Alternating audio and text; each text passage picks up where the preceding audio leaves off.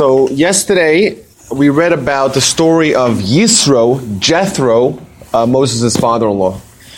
And basically there were, in the Parsha, it's the shortest Parsha we've had yet. You know, I think it's the 18th Parsha or something like that we've had since the beginning, since Genesis. And it's kind of basically two narratives. You have a story of Jethro arriving to visit the camp, and you have obviously the Ten Commandments. The Ten Commandments are recounted in two places in the Torah, in Exodus chapter 20, and once again in Deuteronomy. I don't remember exactly which chapter, but maybe chapter 10 or something like that, chapter 6. I don't remember exactly. Either way, that's what we have in the Parsha. So what happens? Jethro is Moses' father-in-law. He's a minister in a place called Midian. He hears about all the wonderful, miraculous things that happen to the Jewish people. They have the 10 plagues, the Exodus from Egypt, the splitting of the sea. He gets all galvanized and excited, and he says, I'm coming to join the people. He takes his daughter, Moses' his wife, Zipporah, who was I'm sorry? Yeah, what does that mean? It's a good question. Was it a tribe? Well, it's not clear what it means, because Rashi gives us typically it means that she's a person of color.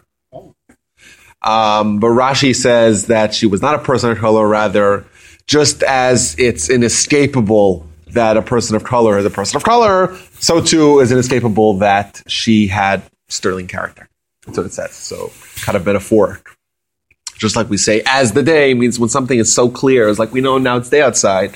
You know, there's some things that are inescapably true, undeniable, incontrovertible. There's no room for debate, you know. So that's what it says about her. So what it means, maybe she, is literally, or that interpretation, whatever. She's a Cushite, right? What does that mean? It's up for discussion. So Jethro takes Moses' two sons and his wife, and they make the trek to join the people. And they join the people, and they make a big party. Moses' father-in-law's here. Everyone gets down. They break bread. And the following day, Jethro introduces kind of a system of organizing and outsourcing all the tasks of Moses. Because he wakes up in the morning, he sees Moses is sitting, and there's a line stretched out 100,000 people deep. People ask him questions. The walk-in asks him a question, he answers. The next one asks him questions, he answers. And he's sitting there from morning to night. And everyone's standing waiting in line for Moses. He says, this is inefficient. Right? Why don't we outsource some of your duties, delegate it to people that are capable? So what they do is they break up the people into groups of 10, groups of 50, groups of 100, and groups of thousands. Every group of 10 has one guy who's a little bit more knowledgeable, and thus a simple question, you just ask your group leader, and that's it. And if it's more advanced, he can answer that. Well, then every group of 50, every 5 groups of 10 has a leader of that group who's a little bit more advanced. And etc. to 100 and 1,000. If a question, the leader of 1,000 had 600 leaders of 1,000 couldn't answer, that gets to Moses. Moses is able to have some sort of semblance of organized life or whatever. It doesn't make sense to have the greatest scholar to answer the most simple question. Obviously, only the more advanced questions get to Moses. That's the base of the first half of the parsha. And then the second half of the parsha, we have the most momentous event in human history, certainly the most significant event in the Torah, and that is the Mount Sinai experience.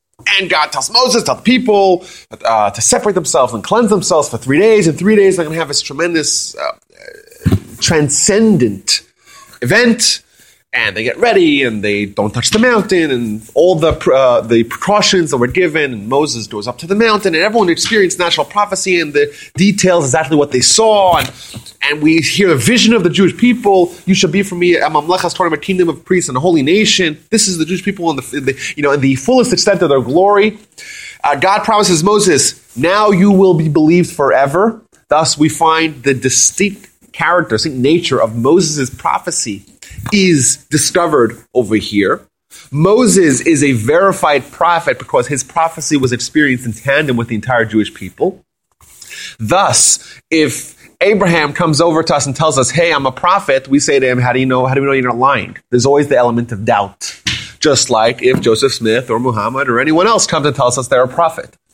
But Moses, his prophecy and his classification as a prophet was experienced on a national scale. Everyone was there. Everyone was temporarily elevated to a level of prophecy. They hear God's voice. They see these unnatural just visions, and they see sounds and they hear colors. It seems very very supernatural. And they hear Moses come up to the mountain. It says that they say we're about to die. It stops speaking to us. Anyhow, that's what happens. Thus, when Moses tells us that Abraham is a prophet, we believe him. Moses is called the father of all prophets. Why? Because his classification of Abraham as a prophet is what causes us to believe Abraham is a prophet. Not Abraham himself, because Abraham himself, he experienced his prophecy in private. Thus, we don't know. Maybe he's a charlatan. Maybe he's pulling the wool over our eyes. Maybe he's lying. Maybe he's just mistaken. We don't know for sure. He's a good guy. Abraham is a pretty remarkable fellow. Right? But his word alone is not enough to sway a nation or even a skeptical, healthy skeptic. But Moses, we believe for him forever. Why do we believe him forever? Because collectively as a nation, hundreds of thousands of people experienced prophecy. We heard Moshe come to the mountain. We know Moses is a verified prophet. If he was on Twitter, he'd have that little blue check. By the way, when a future prophet, any future prophet who comes and contradicts the words of Moses, we spoke a little bit about this when we spoke about why Jews don't believe in JC. We said that because the validity and the veracity and the believability of any prophet is confined to the parameters that Moses set. Why? Because our only reason to indeed believe a prophet is because of Moses. Thus, if a prophet comes to contradict the words of Moses, by definition, we're not going to believe him. The only reason why we would believe him is because Moses told us to believe him. Right? And Moses, as the father of all prophets and a verified prophet, his prophecy is going to overrule any other prophecy. Thus, in the 16th century, we had probably the most traumatic, or the event that had the longest, the negative event, calamitous event that had the longest aftershocks affecting the Jewish people since probably the destruction of the temple was the false messiahhood of Shabtai Tzvi. Shabtai Tzvi, exactly. As a false prophet, and in Jewish history, we know we've had a few of those. False prophet, false messiah. But the impact that he had, the negative impact that he had on the Jewish people, was far greater than, let's say, even JC. Because JC was, from the very beginning, the Judeo-Christian movement, as we spoke about, broke away and became a distinct Gentile religion, which we've had our ups and downs with them over the years, but internally it wasn't as traumatic or as chaotic or as deleterious to us as a nation. Shabtai Tzvi comes along, and before you know it, a third, up to half of the people are making plans to move to Israel. Right? We're selling our houses, selling our business, we're moving to Israel. This is it. The temple's going to be rebuilt, and we're going to go back to Israel. And people really invested a lot into this belief. Comes along Shabtai Tzvi, he ends up in Israel. I don't know, he ends up in Turkey, I think, in Istanbul or Constantinople, as it was called then. And the Sultan tells him, if you don't give up your shenanigans, we're going to execute you. So he says, okay, fine, I'll become a Muslim. So he became a Muslim. Can you imagine? How traumatic was that for the Jewish people when suddenly the individual who was going to be the Messiah and take the Jews out of this darkest period, he's converted to Islam. Okay. When did this happen? This happened in the 17th century, 1600s. The exact dates. There's a whole story. Maybe if we ever progress in our discussion of Jewish history past the first century, we'll talk about it. But the effects of that are still felt today, because we are so wary of anyone who dips their toes into the whole messianic. Just the word messianic is like when you hear the word Messiah as a Jew, it sounds like fingernails and chalkboard. That's what it sounds like. That's what it should sound like, because we have such collective national trauma from that particular event and how it tore apart the Jewish people.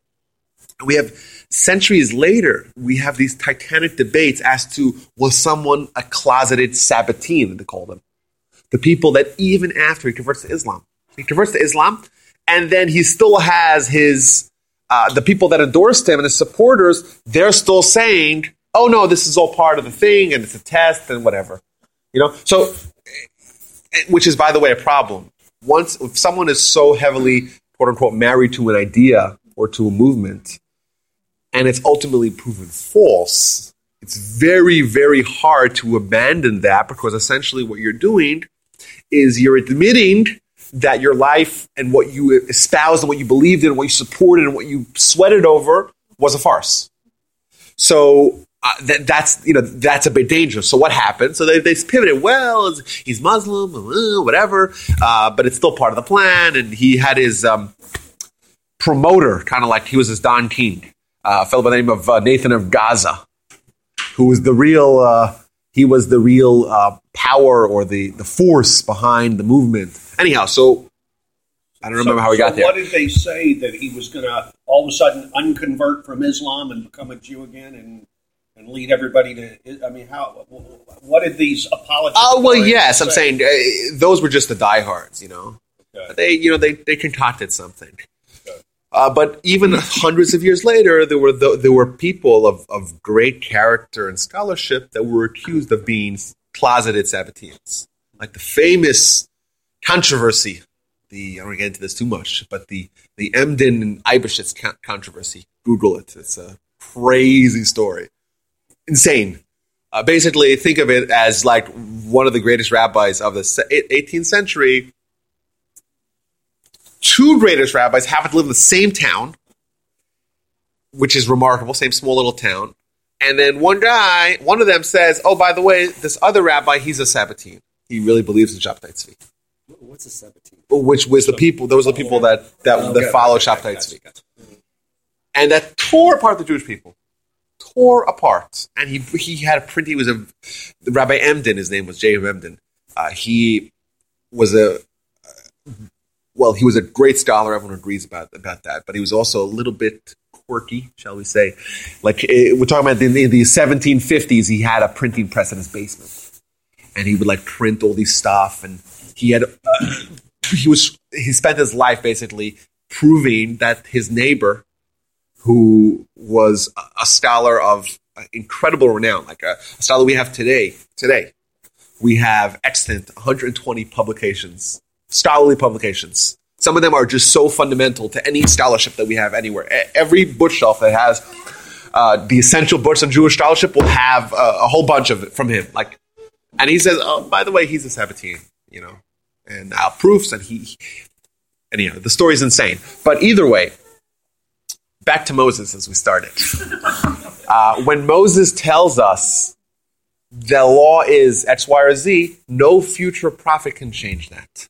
Shabtai Tzvi, the people that called him out as a fraud before everyone knew he was a fraud, they pointed to things that he did against Moses, that Moses wouldn't have approved of. And he says, well, listen, the Messiah is coming, things are different. He engaged in illicit sexual activities. He would do things, he would say things that you were not supposed to say under Jewish law. And he was saying, and he justified it under the premise, well, Messiah is coming, and thus we could change everything a little bit. A little bit tweaking here, a little bit tweaking there. And a lot of the people realized this is not the way it's supposed to be, because this is coming in conflict with Moses, And even minor things like Jewish customs that he made light of or he didn't practice was enough for some of the more intuitive analysts of his candidacy to determine that he was a fraud. Like, for example, he would sit like this he would sit. And the halacha says that a scholar rabbi doesn't sit all slouched over. Okay, something. Except on Passover. Well, so thank you. Yeah. Anyhow, so that's Shabtai Tzvi, that's Moses. Our association, relationship with Moses is different than any other prophet. The father of prophets, we only believe in future prophets because we believe in Moses. The Ten Commandments, obviously. Ten Commandments is the bedrock, the foundation of, obviously our religion, but we could say the morality in the world. It's, even atheists believe in the Ten Commandments. The impact of the Ten Commandments. This is how we look at a moral, a just society. That's in this week's parsha. We look at the Ten Commandments as a microcosm of the entire Torah at large. Thus, these 10, if you extrapolate them, it contains within all of them the elements of the entire Torah. So, it's like the Noahide law. Well, Noahide laws is a little bit different because it's seven fundamental laws, but and they're a functioning society has to have those 7 laws. This is a step up. This is the Torah, not just to have. We don't settle for just functioning society. We'll call mediocrity or a baseline for civilization, which is the seven Noahide laws. You cannot have a functioning society without the 7 Noahide laws. We're saying here is this a step up. As Jews, we are demanded of a lot more than just to have a functioning society. What's expected of us is the responsibility of carrying the burden of mankind on our shoulders. But aren't the 10 Commandments also referred to as the 10 minimums, the 10 suggestions? The 10 suggestions. The baseline for which civilization. They're called the 10 Like, words. Yeah, well, 10 statements. They're called the 10 words. the 10 words. Well, Yeah. as I said, Dibra, they're called 10 words or 10 statements. Yeah. I would agree, but I think there's an element of morality that's above just the baseline of civilization. There is overlap. We would agree. There is overlap as well. Which distinguishes Jews from the rest of the world, right? That's what we would say. Yes. But I do think today as a society at large, not just the Jewish people, we would say that the 10 Commandments, more or less, are what we accept as societies. Means I think society has kind of upgraded from 7 Noahide laws to the 10 Commandments, more or less. Now, but if you actually look at the 10 Commandments, what's the first one? The first one is believe in God. What's the last one? Booyah, thou shalt not covet, not what your friend has, not his house, not his car, not his wife, nothing that he has. And we always look at the beginning and the end as being kind of a one launch string, one link between just the idea of faith. Believe in God. Have that basic moral fiber.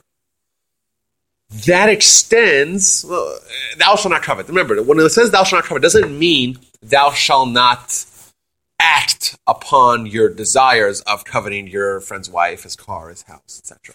You say it does not mean it means you No, it means you shouldn't covet. Don't even want it. Think about it. Now, that's obviously a much greater demand. It means not only don't you try to usurp your friend and getting his house or his car or whatever, don't even want it. Right.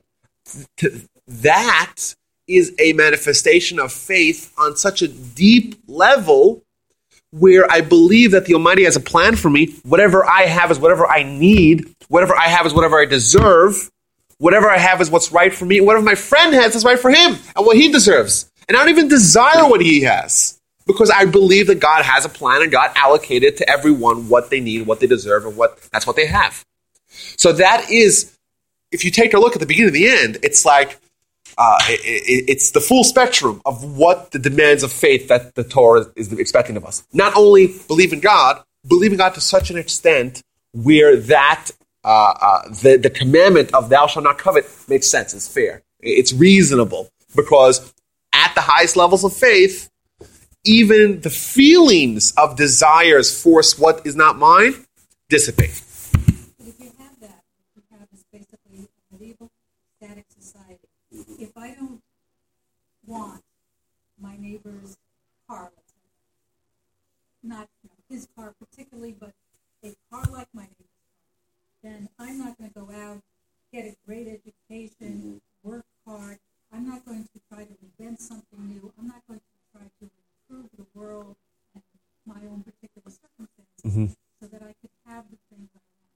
Yeah, I think that there's a distinction. I think there's both could still be true. Of course, we demand the most of ourselves, and as Jews, we know that's one of the characteristics of Jews worldwide is that they don't settle, that they're always trying to shoot for the top in whatever field that may be, as we know very well.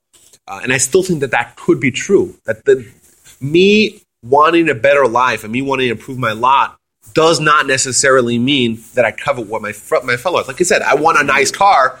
I don't want his car. I want a nice car. I think that, I don't covet his stuff and look at his stuff and peek through my blinds and like, look, yeah, I want, or better. Better. Why? Right? That is the Jewish attitude. We are saying that we, as God chose a nation, however we're going to understand it, we get the fine details of what that means. But what it for sure means is that we don't settle for mediocrity. We shoot for the top of whatever area and arena of whatever measure of success you're going to use. We want to make sure that we're in the top. Yeah, I mean, maybe the implication is that if you specifically target your own neighbor's stuff, then it could lead to stealing from, or as opposed to doing it on your own, building. But remember, one of the other of the Ten Commandments is don't steal. Thus, independent of the prohibition against stealing, is on a much higher level, don't covet. Doesn't mean you should be happy and just sit around and just let life pass you by. Of course not. But I think there's room for a difference between coveting what your fellow has and wanting your better life, maybe in a way like your neighbor or the community or whatever. Well, I'm sorry. I think ideally, like if you're getting it, like in the whole sense, it's not ever going to be about stuff. Like you're going to pursue the most that you can, and you're going to do the best that you can in service to God. Like you're going to want to make the most of the abilities and opportunities that God has given you to honor God. And then you're also going to want to use the best of your abilities to build and improve your community and take care of other people in honor of God. And then stuff will come with that because that's how society works, Yeah. It's not that you go to school and get a good job. Well, some people do go to school and get a good job so they can have good stuff. But ideally, you're going to do this because you want to be the best that you can and improve the world around you. And society will have a tendency, God, through society, will have a tendency to reward that, I think. And then you'll get stuff. I mean, there are people who really serve God, do the best they can, and live in poverty. But there are also people who don't. So, I don't know. Well, and I mean, I would hate to think that the intent of God is nobody should try and create. Who said that? I never said that. No, and I know you didn't. No. I mean, some people might try and say that. But that's the backside of her argument. Exactly. Yeah. Like Bill Gates, no one has more than him. But I don't think anybody's given. Now, I don't know if he does it for religious reasons, but he has helped more of the less fortunate than virtually anyone else. And he couldn't do that if he didn't create the wealth on his own that he did. Why does our study have to have why do we have to look at, I know we're talking about wealth creation so negatively? It's a very positive thing. Absolutely. What's wrong with that? That's why our country. Well, part of it is we have an administration that sends that message. We're back. I don't mean to get into that. Well, but I'm trying to answer. That's sincerely what I believe the answer to your question is. No, I'm saying one of the problems today of corporate America is in the beginning. If you provide a service for someone. And if that's the thought of it, you provide a service for someone and you're not creating wealth. You're creating a service for someone. Whether the wealth comes or not doesn't make any difference. But corporate America is, when it turned to bean counters, I'll use Motorola for an example. When Paul Galvin started Motorola, he started in a garage and he said there's got to be a way to provide communications from the police car, back to the police headquarters. And so he provided a service. He basically invented the police radio.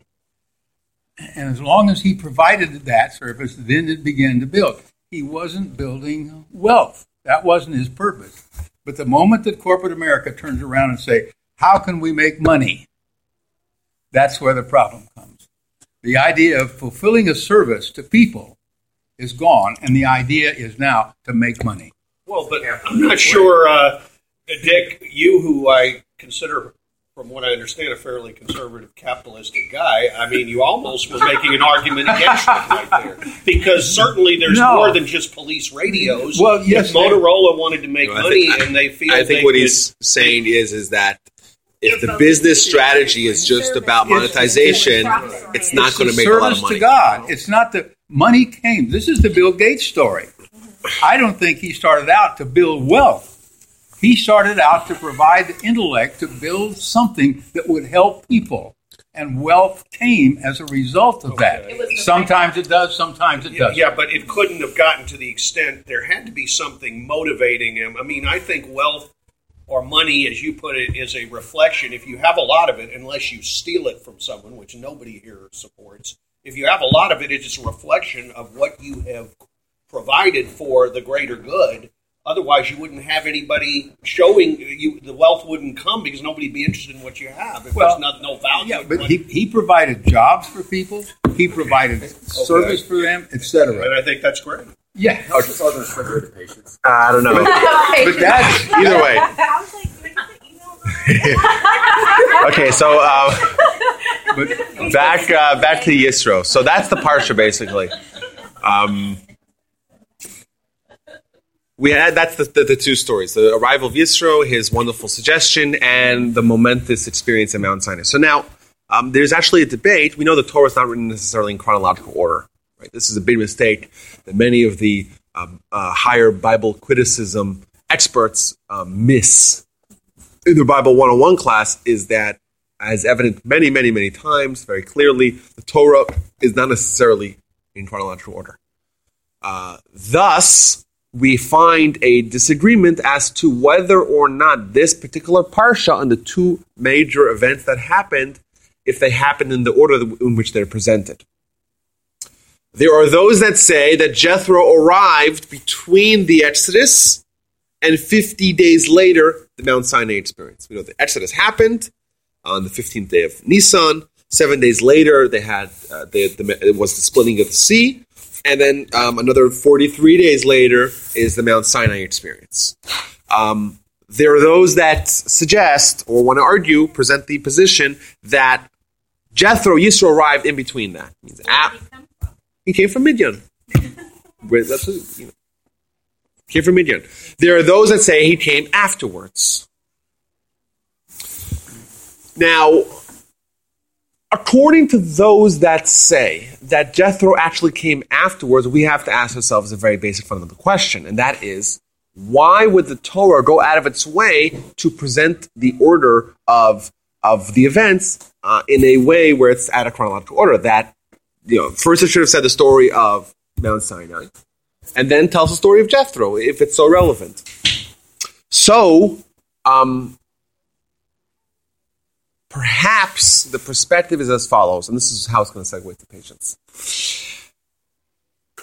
There's something remarkable about the story of Jethro, so remarkable, and it's so essential, pivotal, crucial to the Torah story that it has to be told beforehand. It may have happened afterwards. I don't know, 4 months afterwards, 4 years afterwards. Who knows when it happened afterwards? Let's assume it happened afterwards. Despite the fact that it happened afterwards, when we're going to teach the lesson of Jethro, we're going to tell it before the Torah because it is a prelude. It's a precursor. It's a necessary preamble for the Torah as an introduction. If you want to maximize the impact of the Torah and the Torah experience that was given at Mount Sinai, you have to incorporate within yourselves the lessons of Jethro. Now, Jethro, what happened? What's the first words of the parsha? Vayishma Yisro. And Jethro heard everything that happened to the Jewish people. They left Egypt, the 10 plagues, splitting the sea, etc. That's what happened. He heard it. All the way in Midian, the news spread of this wonderful, transcendental redemption, exodus from Egypt. Everyone heard this. Yisro heard it as well. Now, we find only one account of someone acting upon that information. We only find one story of one individual, right? Yisro, Jethro, of saying, you know what? I'm going to change my life. I'm going to leave my family. I'm going to leave my job. I'm going to leave my position. I'm going to leave everything, my community, and come join the people. The impact of the information changed him. It was an impetus for him to decide to make a change in his life. And I think this is, when we talk about Musar, this is it. The most important characteristic of the Torah, of the morality of Musar that we talk about, is the ability to apply what you hear to yourself. We talked about this a few times. It's a common thread in our classes here, that there's this gulf between what you know and what you do, your head and your heart. Perhaps everyone found out about what happened to Jewish people at Mount Sinai and leaving Egypt. Perhaps everyone knew about it. Yisro heard about it. His neighbor probably heard about it. You maybe made the news. You read it online, or you read the paper and you saw, whoa, what a wonderful story. The Jewish people had this exodus. Okay, let's move on to the weekend review, or let's see what movies are, or the book review, or the sports section. Yisro is the embodiment of someone who says, this story is going to change me. I'm going to apply the story to myself. I'm going to do something different as a result of what I now know. He had the quality of self-critique and self-application. Perhaps the Torah changed the order of the narrative from the chronological to out of order, to tell you that if you want to actually maximize these 10 commandments that we're going to tell you as the baseline for whatever else is going to happen in the Torah, you want to maximize it, you want to have the full impact, you got to follow the model of Yisro, of Jethro. You have to learn the quality of self-application. You have to take the information and internalize it to yourself. When something else happens, right? What does it mean for me? How do I change my life now? How does this impact me? How do I act differently? There's a great statement in the Talmud. So the Talmud, once again, it's somewhat of an chronological question. We know the Talmud, or the Mishnah, is comprised of 63 different books, and it's broken down to sections. We spoke about this briefly. You have a section called Nashim, which means women, all women-related issues, so marriage, divorce, marital contracts, etc. Everything that happens in matrimony. And thrown in there, you have the book of Nazir. Nazir is an individual who decides to accept upon himself an oath of Nazirus, wherein for a minimum of 30 days they cannot drink wine, nor can they come in contact with dead people, or even eat grapes or any grape derivatives. And the content of the book of Nazir really has no place in the section of matrimony. It belongs in the section of the sacrifices. Why? Because the vast majority of the content of the book deals with the process and the procedures that the Nazir goes through. Because after someone accepts the Nazir, how do they have to live as a Nazir? And now what happens if they want to snap out of it? They have to go to the temple and bring sacrifices and shave their head, etc. So it doesn't belong at all in the book of, or in the section of matrimony. And if you look at the structure, at the order of the books of the Talmud, you have the book of Levirate marriages, Yevamos, the book of Ksubos, which is marriage documents. You have Nidarim, which is vows. Okay, you have Nazir, which is the book of Nazir, and you have Sota, the book of adultery. What happens when you have adultery or alleged adultery? So the Talmud asks the question, the very first page of the Talmud, it says, why was the book of Nazir placed adjacent to the book of Sota, which talks about adultery? Why were these things? Why is the book of Nazir at a place? And it says to teach you a lesson. Haroeh Sota bilkul kula yazir atzmo min hayayin. If someone sees an incident of adultery, or if someone sees the ramifications of adultery, they have to make on themselves a vow of a Nazir. A Nazir is someone who wants to live an esoteric life, or at least for a minimum of 30 days. A life, an ascetic life. Ascetic is the right word. Scratch that, please, from the court. Esoteric is the wrong word. Ascetic. That's what a Nazir is. It's someone who wants to live for at least a minimum of 30 days on a higher level of kind of sanctity or holiness. just not involved in the base pleasures or the base way. The minimum of 30 days.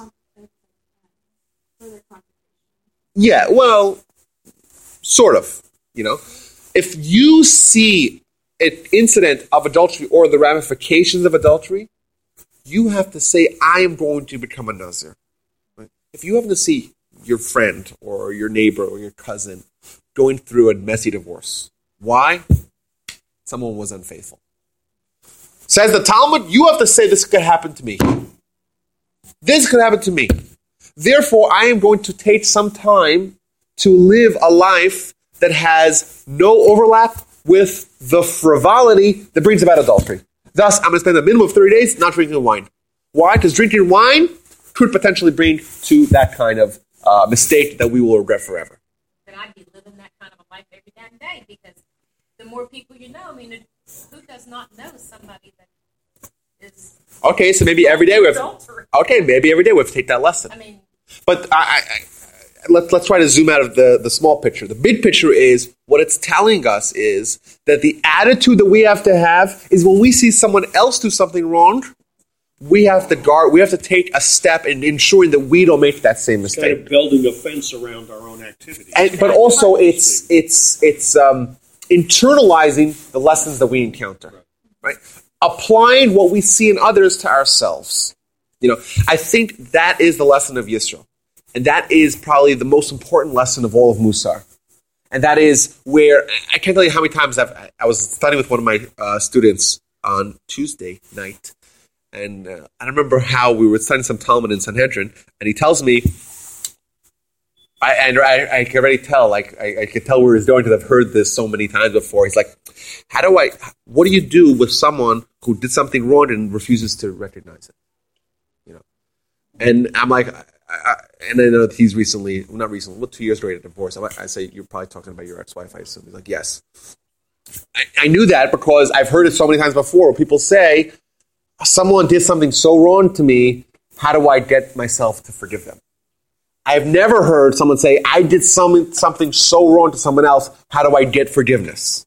Because we have a tendency to take the misdeeds of others, and that is a deal. But us, it's very hard to self-critique.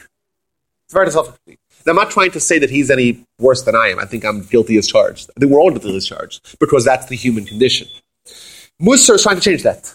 Musar is trying to tell us, when you see the misdeeds of others, someone you're not even related to, you happen to chance upon a story of adultery. You happen to be there where the proceedings and the process of what we do in a case of adultery are ongoing.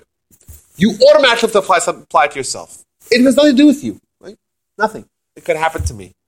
And in any time you see any incident of negative character, of bad behavior, typically what we would do is, I can't believe that this guy, had a society. Like, who are your parents? That's the kind of question we ask, Who raised you?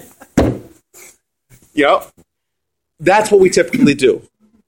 The Torah tells us, and the Musar attitude is to say, okay, this could happen to me. How do I make sure that I'm above that? Does the Torah suggest that you can get past adultery? Because I know we spoke about adultery as being almost a deal breaker.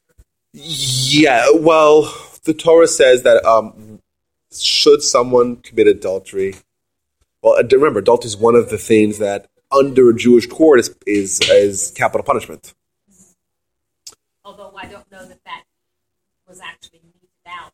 Well, the capital punishment was almost never meted out. As we know, two witnesses. You have to have two witnesses. You have to have forewarning within 5 seconds of the event. We have to have someone accept upon themselves and say, I'm doing it despite the fact that I know that I'll get executed. We have to have the cross-examination, the interrogation. The investigation is so rigorous where we isolate the witnesses, we intimidate them, we threaten them. Of course, I always love that we blame the man more than the female.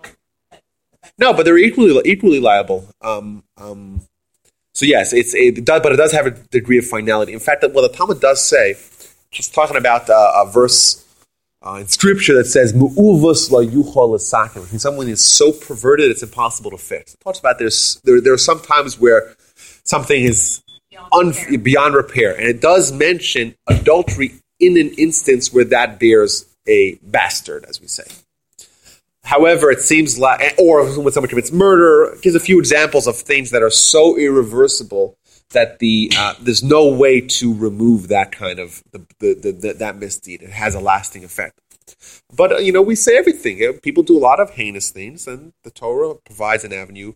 The Almighty provides an avenue for tshuva, for repentance. And Jewish law provides an avenue for adultery, to recover from adultery. In what sense? Get over it. You come to terms with it. Can you, if the one that was the victim of adultery, so to speak, forgives you, and then you atone, because it's a sin against both God and against the person. That's right. That's right. So you have to atone with God and with the person, right? Well, what the verse says is that when someone commits adultery, they may, under certain circumstances, be prohibited from staying married to their wives or to the husbands. Or they may, and for sure, they're not allowed. Should they get divorced, they're not allowed to marry the person that they committed the act with. So in theory, so someone can't say, you know what, I committed adultery, I feel bad, take half my money, and I'm going to marry this girl. Can't do that. So then that would discount almost the capital punishment, because obviously, if you're capital punishment almost never happens in Jewish law. In actuality, but it does underscore the severity that Torah does place on that kind of behavior. Either way, Musar at large, I think that's a very important lesson for us. When we talk about Musar, what we mean is the ability to self-analyze, self-assess, self-critique, and this is not an easy thing, because the second you are told by someone, by the way, you should know that you have X negative character, instantaneously you're going to try to justify yourself. How do you behave? I had this week. Someone sent me an email, a very biting email. And my first instinct was, why didn't you make a certain phone call? Whatever. So my first instinct, I tried to call him 3 times and he played phone tag. That was my first response, to try to justify myself. But then I said, no, he's right. And I'm wrong. And that's painful. But the correct response is to admit that I'm wrong. And eventually, after I got that email, the next day, I sat down and finally made the phone call and spoke for the half hour for the person I need to speak to. But my initial knee-jerk response was trying to justify it. Why did I do that? Because this email exposed negative character. To have your negative character exposed is painful. Thus, to avoid pain, humans, like babies, try to avoid that at any cost. It's one of the basic characteristics of humanity is that we avoid pain. Children Brian do that. Williams is a good example of that. Who? Brian Williams. Yeah, he's only gone a couple days. This too shall Well, pass. we'll see. You don't know. I mean, that could be longer. 2 weeks. That's predictor of future Well, behavior. but if this investigation shows more that he did than even we know now, then it might be longer than 2 weeks. Who knows? But adultery is with a married woman. That's the definition of it, isn't it? If Well, you could be a married man. committing adultery is with another married woman. Yeah, so by Torah law, By truth is, Torah law. by Torah law, It doesn't say anything about fornication. It talks about adultery. Oh, with a well- married You know, there were- woman. Obviously, people slept with each other who weren't married in the Bible. So. yeah, and remember yeah. that's not that's that's That's not not adultery. that's not adultery. Of course not. That's not adultery. No. That's just Maybe Pat Robertson would say it's not right. But, Yeah. Wait a minute, back up a second. Say again what your definition of adultery was. I thought intercourse out of marriage is not adultery. it was correct. Assuming no one's married. Correct. It's But If one of s- the partners obviously has to be married. Well, yes, for adultery to happen. both do. Well, wait a minute. If That's one is what not, I'm one trying is to- married and one isn't, then only one is committing adultery, right? Yes. Okay, that's what Okay, moving right along. Okay. So, as I was saying, so yes. You're suggesting that they both have to be married for it to be adultery? Am I understanding you correctly? No, I don't know. No, I think he said that. No, for both of them to be Either way, we don't encourage it. What? I didn't I said either way, we don't encourage it. Okay, moving right along. So yes, I think that I think when we talk about Musar, this is probably perhaps the most important lesson, and that is and I say it's not easy. So if someone else exposes your negative character, you're automatically going to try to justify it. That's what's going to happen. Through cognitive and conscientious application, you could say, no, they're right. You could admit that, but that's not an easy thing. All the more so, you are not going to have the tendency to apply to yourself that same self-critique. So I think if we take one lesson out of today's discussion, it should be somehow to try to incorporate the lesson of Jethro and the lesson that we learned from the Talmud of a Nazir, wherein we should try to self-analyze, as difficult as that and painful as that is, to try just to open up the can of worms within our own self and our character, and to try to come to terms with and to be exposed to and to be comfortable with the fact that we have shortcomings. Everyone has shortcomings, but as humans, we're obligated to try to address those and perfect them. There's a wonderful book I read years ago called "Someone Did Something Wrong and It Wasn't Me." It's really a great book, and I can see so many people I know. I try not to make me one of those people, but we justify and try to keep our order of what we think of ourselves by justifying the bad things we're doing or not accepting that we did them. Yeah, it's a very easily read book. It's kind of similar to what we said earlier about someone who lives a life espousing an ideology that comes shattering down to the ground. It's that same, how do you live with yourself now? Like, how do you live with a admission to the previous reality that you lived by being a total farce? Similarly, it's the same thing. The reason why you would try to justify in that instance would be in this case, when you come to the realization, or it's brought to you that perhaps you have character that is less admirable. What that does is it takes your self-perspective or self-evaluation, how you see yourself, and suddenly, we kind of all think we're pretty good guys. Overall, I'm pretty good, 98% good. You have good intentions. And suddenly, whoa, I have a glaring hole in who I am as a human. I don't want to have that. I don't want to live with that, with that knowledge. So that's why we would cover it up. So the first lesson is going to be in all of Musar is to learn how to open up ourselves to self-analysis, self-critique, and thus, only after we do that, only after we apply the lessons, the critique and the lessons, can we be successful in our journey of trying to perfect ourselves. Moving on to patience and anger. I think when we talk about this particular characteristic, I think it's so crucial to realize the importance and the severity and the gravity and the enormity of how vital this character is to us to have successful lives, happy lives, harmonious lives. I believe, and we can try to demonstrate this, that if someone wants to have a happy marriage, it's only possible if they are grounded in patience.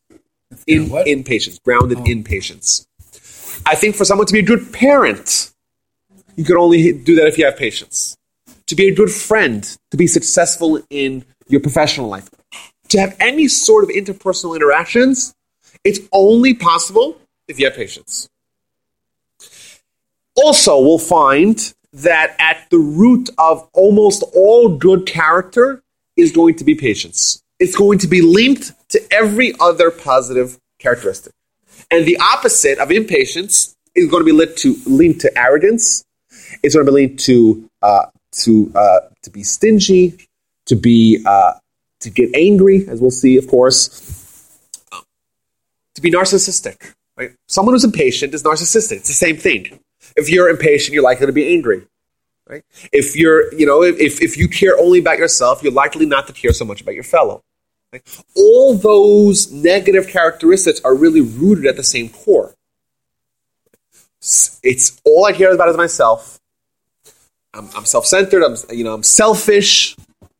Thus, all I think about is myself. Thus, when someone it does something a little bit, in a way that I'm not perfectly pleased with, I get impatient with them. I perhaps get angry with them. I think of myself, I'm the top of the world. I'm haughty. I'm arrogant. Thus, all the negative character are linked really at the core. And for the positive, or conversely, the positive character is all going to be linked with the opposite. We say that man is presented in the world, and there's a spectrum. You have the body and the soul. Right? The body is very base. The body is just a receptacle, a vessel containing all the negative character. Yet we have a soul. And what's the soul like? The soul is like the Almighty. The soul is linking us to the Almighty. Once we open up our heart to the Almighty, once our soul has a say in the matter, then of course we should be kind. Because that's what that's emulating the Almighty. That's what the Almighty wants from us, and that's what's right. Of course, we cannot get angry. Well, I can only get angry if I feel like there's injustice being done, or I feel like what my needs or what my desires at this moment are not being met. When I realize that the Almighty is involved, how could I possibly get angry? How could you have any arrogance? Arrogance is the opposite of faith. Because if you realize that the Almighty gave you everything you had, well, how can you possibly ascribe or have any pride in your own personal gifts and accomplishments when you realize that the Almighty is holding your hand all the way through? Thus, we say that this spectrum is really at the core of every character. And I think patience is a very good way to start because, one of the great Musar masters said that patience is maybe ground zero of this world and this character that we want to build via our Musar studies. You talking about Luzzatto? Well, I'm talking about the Just? Well, no, who said that particular sentence? Yeah. But yes, when you talk about great Musar masters, that's where you start with Luzzatto, 1707 to 1746. Only lived 39 years and wrote like 150 books. Well, it's insane. His text on watchfulness. Yes, is a critical point in the whole Musar teaching. Oh yeah, but of course. He would say it's the most important, but the fundamental Musar teaching is humility. That's at the top of the list, right? Yeah, Nava's at the top of the list. It's the bottom. It's the foundation. What Dieter's referring to is perhaps the number one book in all of Musar literature. It's called The Path of the Just, which is not the best. Not the best. I know that the book was called Path of the Just. They just recently, the past couple of years, reprinted it, and they called it The Way of the Upright. Because Mesilah is a way or a path. I think that one's it's a trail, perhaps. So Mesilah. And Yashar means straight. That's probably the best way to say it. I think when I publish it, I'm not going to call it not the path of the just, not the way of the upright. I'm going to call it the trail of the straight. I guess straight maybe has other connotations. So I didn't know that they had done it. Yeah, they did it just a couple of years ago. A much better translation, in my opinion. Path of the Just. Path of the Just. Luzzatto. So what the book is based upon is a statement in the Talmud of the book of Rozara 20b, the statement of Rabbi Pinchas ben Yair. Who is Rabbi Pinchas ben Yair? He is someone that the Talmud tells us all other stories about him, that he was once walking and he had a stream in the road and he decides, I don't want to walk around the stream, and he split the water, That's the kind of character we're talking about. We also have a great story about his donkey. The donkey of Rabbi Pinchas ben Yair was stolen. The donkey was stolen.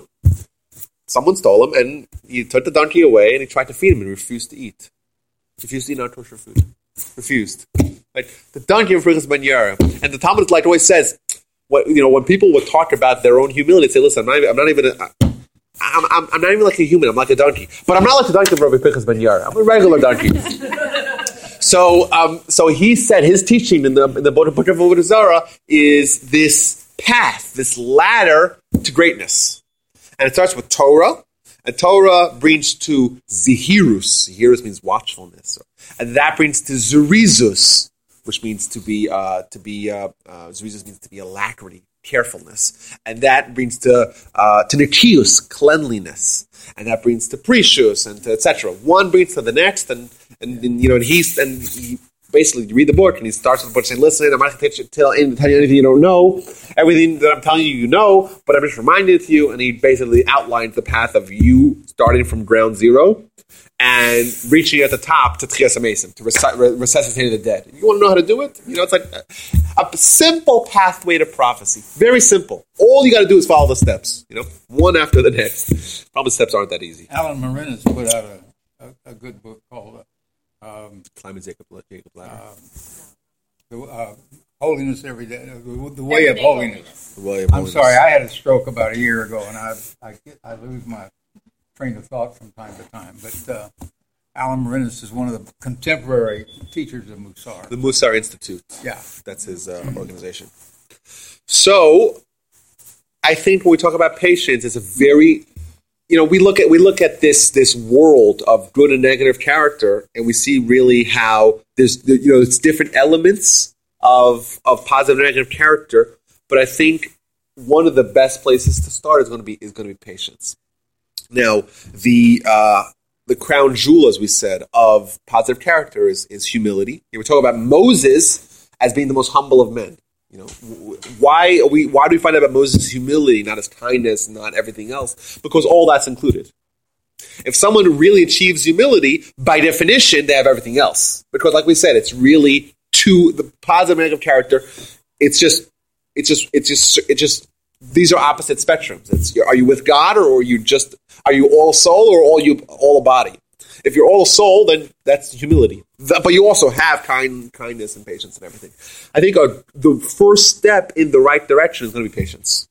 Now, at the other end, at the other extreme, is going to be anger and arrogance. They're the co-conspirators at the top of the dark side. Is going to be those two. Talmud says if someone has anger, doesn't believe in God. What do you mean?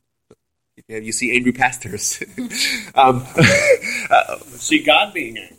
Well, okay, but remember, that's a good point. But that's anthropomorphic. Well, anytime we ascribe. We're not God, so it's okay for God to be angry. No, it's a little more nuanced than that. It's if you accept the Jewish definition of God, it's an impossibility for God to have anger because God does not have parts. God doesn't have emotions or temperaments. Thus, this is the first page of Maimonides. It's literally the first page.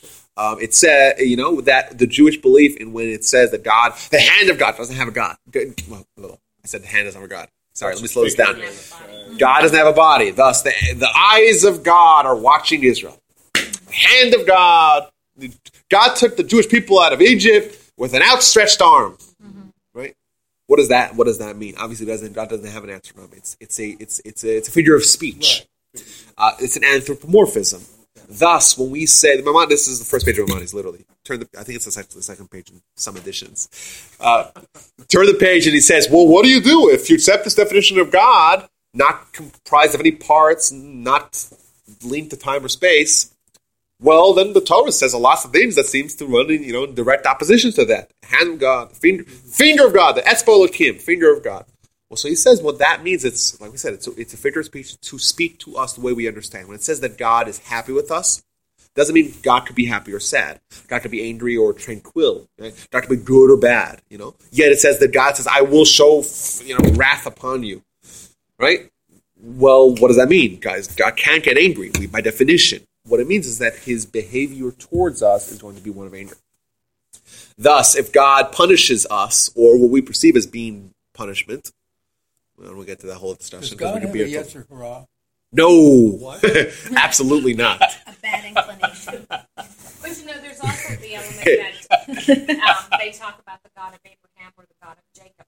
But they also said that God revealed himself to different generations, which is why we have different names for God. Whether it's Eliyahu or whether it's Elohim or the tetragram, the ineffable name of God, of course.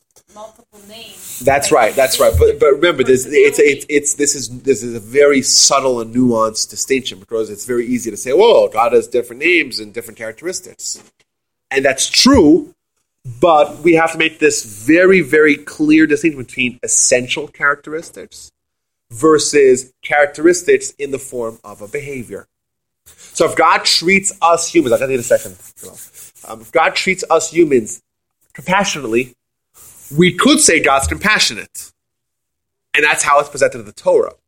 But on a theological level, God is not compassionate, because by saying God is compassionate, you're saying God has characteristics, which the Jewish definition of God clearly does not provide room for. Attributes.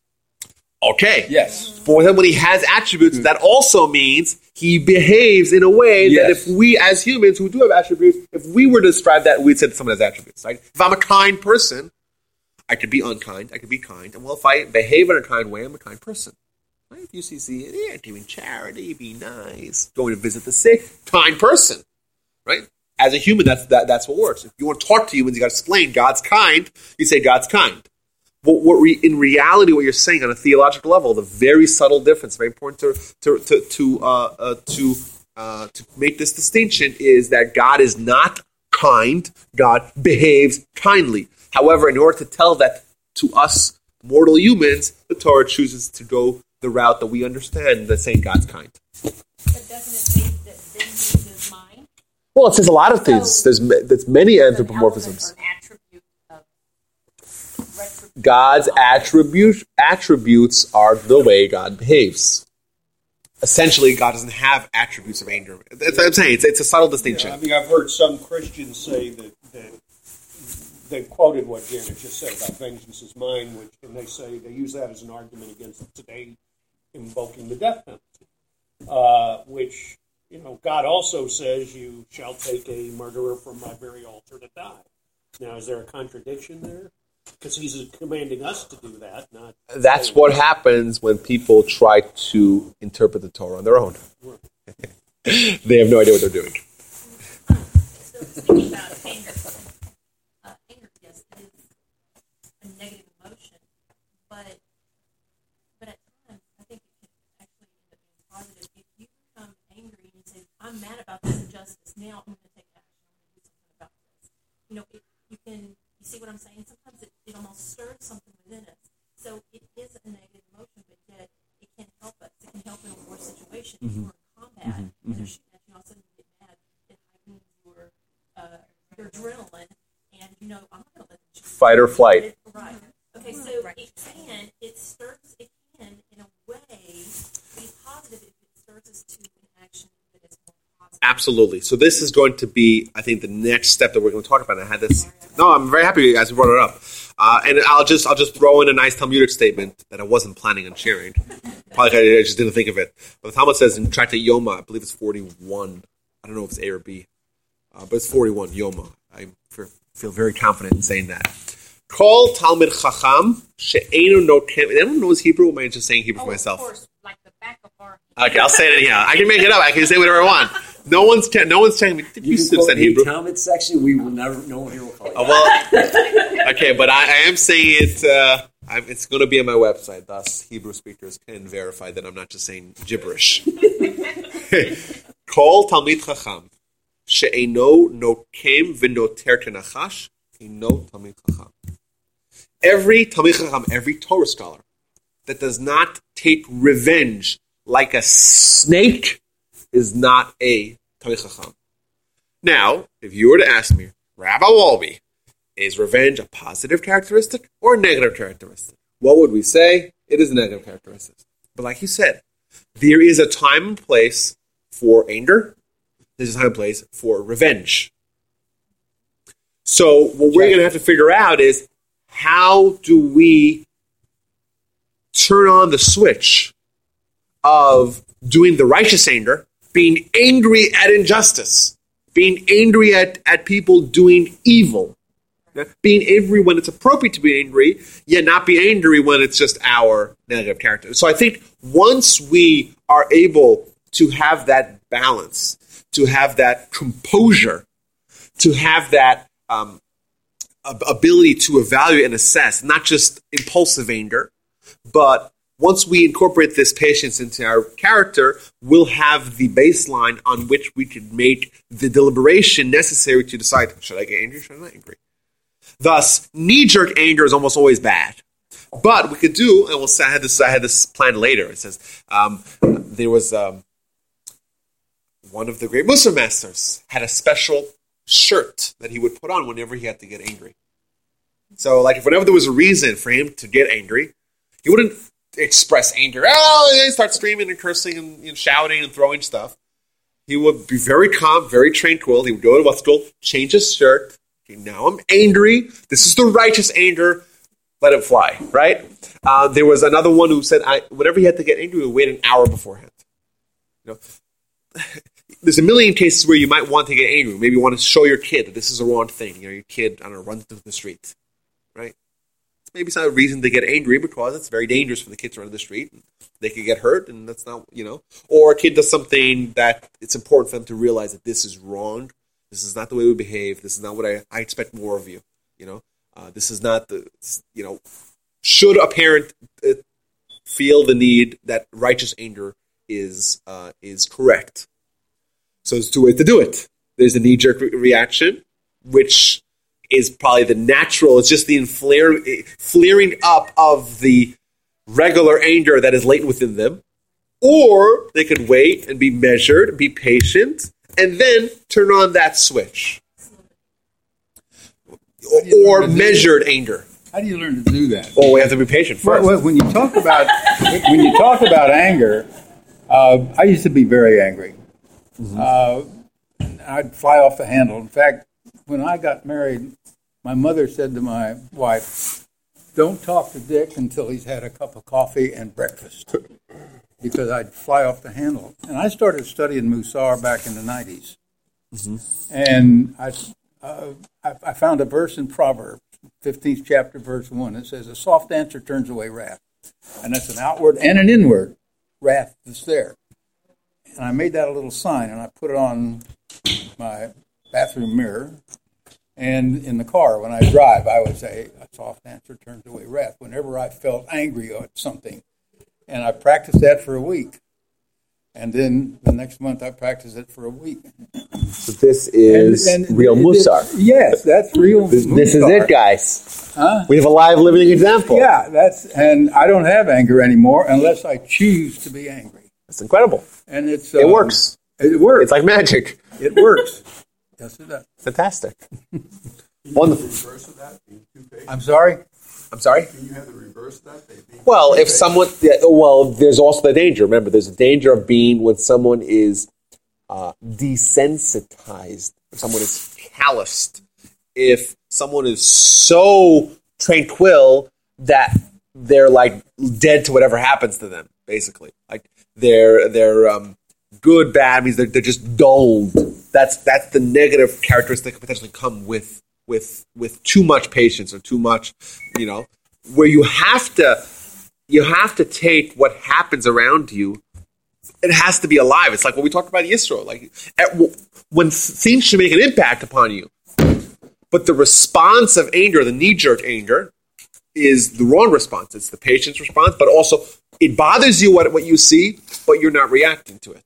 So that would be the danger. Anyhow, so Talmud says if someone has anger, they don't believe in God. What do you mean? This is where we got started, right? You see many people that believe in God and they're angry, or they could get angry. The answer is that what happens when someone gets angry?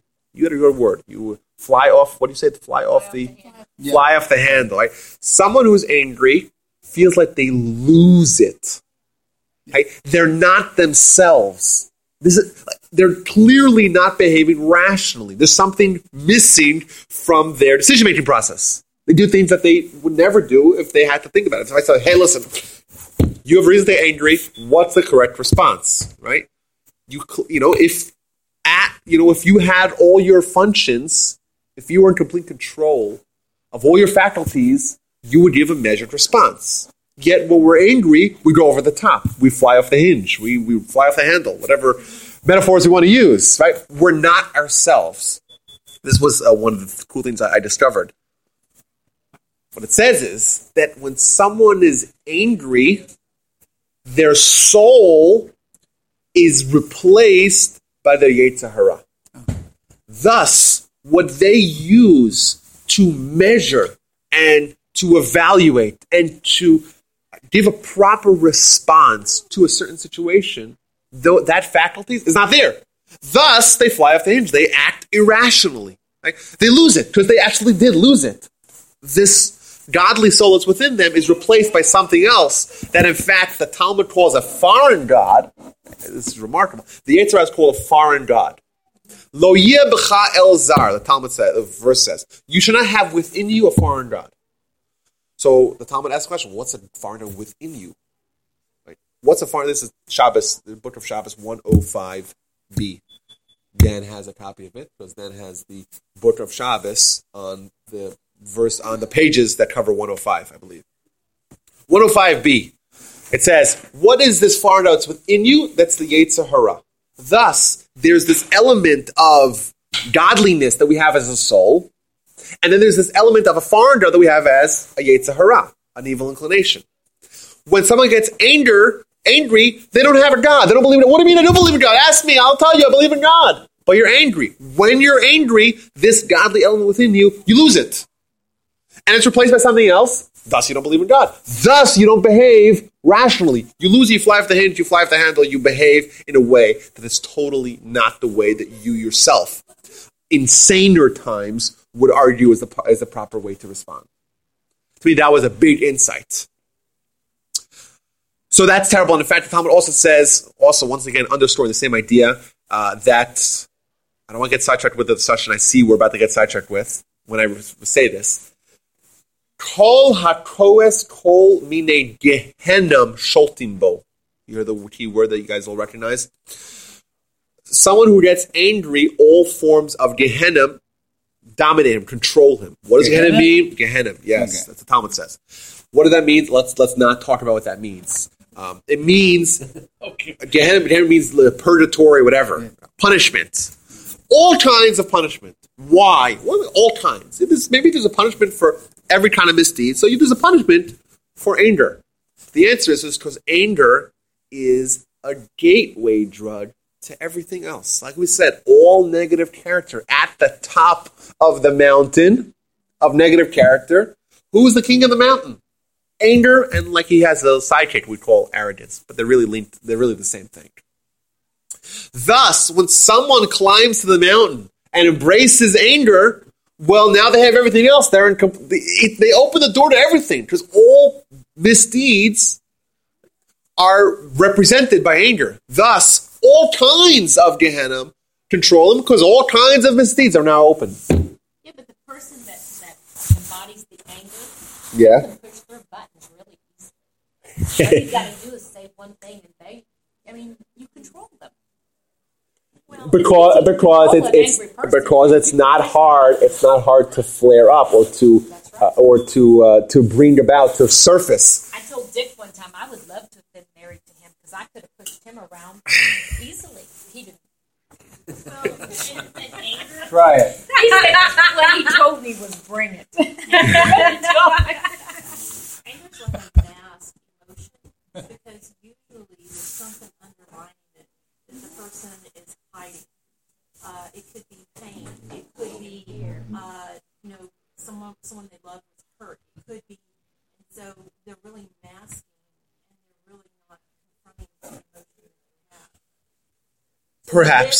So they're living a lie, and they're not seeing. They're seeing things as good. I like to describe anger as by way of introduction.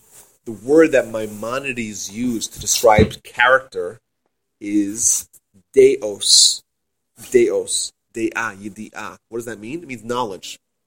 Mental precepts.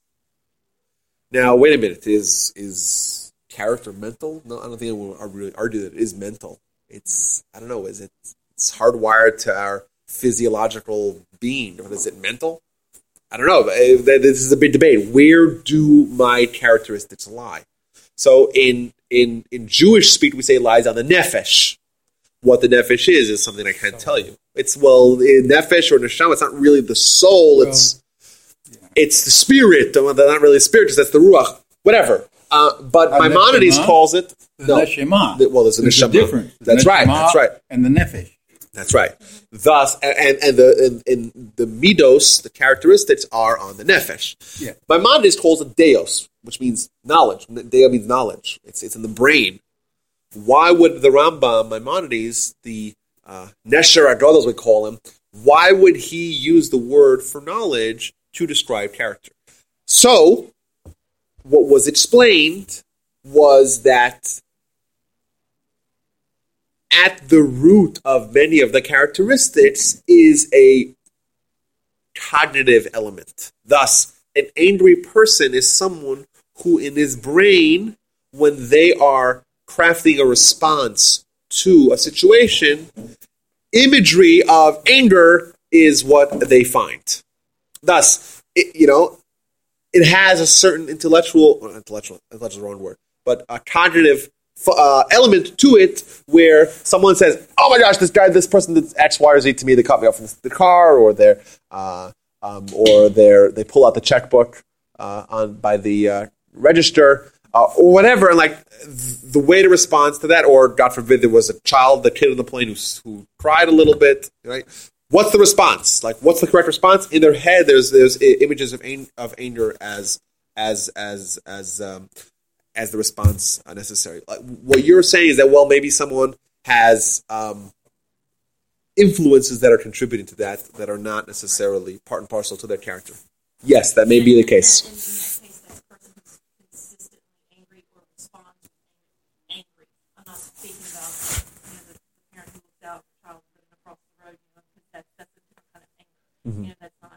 But the person who is internally angry, that their response to most things becomes angry, is usually almost like a coping mechanism because they're hiding stuff.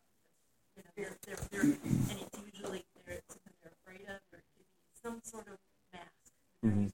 That's my experience. And anger can be passed on. It can be passed on. It's a learned And the behavior. children learn. You don't cry, you get mad. But anyway, I had a rabbi say to me, Yeah, go ahead. Rabbi Zucker, 30 years ago, in a conversation with him about anger, he said, "Why would you turn the control of your emotions over to somebody else?" that's my point. And that struck me like, yeah, why would I do that? You get angry on the freeway, you get angry at all kinds of things, and you fly off the handle and so forth. And when he made that statement to me, why would you turn the control of your emotions over to somebody else? I stopped. Yeah. A light went on. Well, was that around the same time you heard a soft voice turns away whatever it was you cited? Yeah, soft answer turns away wrath. Right. That's the first verse of chapter 15 of Proverbs. Right. Was that around the same time? Yeah, it was when I was studying Musar, and I was introduced to it. Because I had events in my life that there was an event that happened in my life that things were not going well. It had nothing to do with my marriage, but it was some investments I had made that all went sour. And I said, something's wrong in my life. I've got to change it. And I went to Rabbi Zucker, who was the rabbi of Tiferet Israel up in Dallas at that time, about 35 years ago, and was talking to him, and he introduced me to Musar.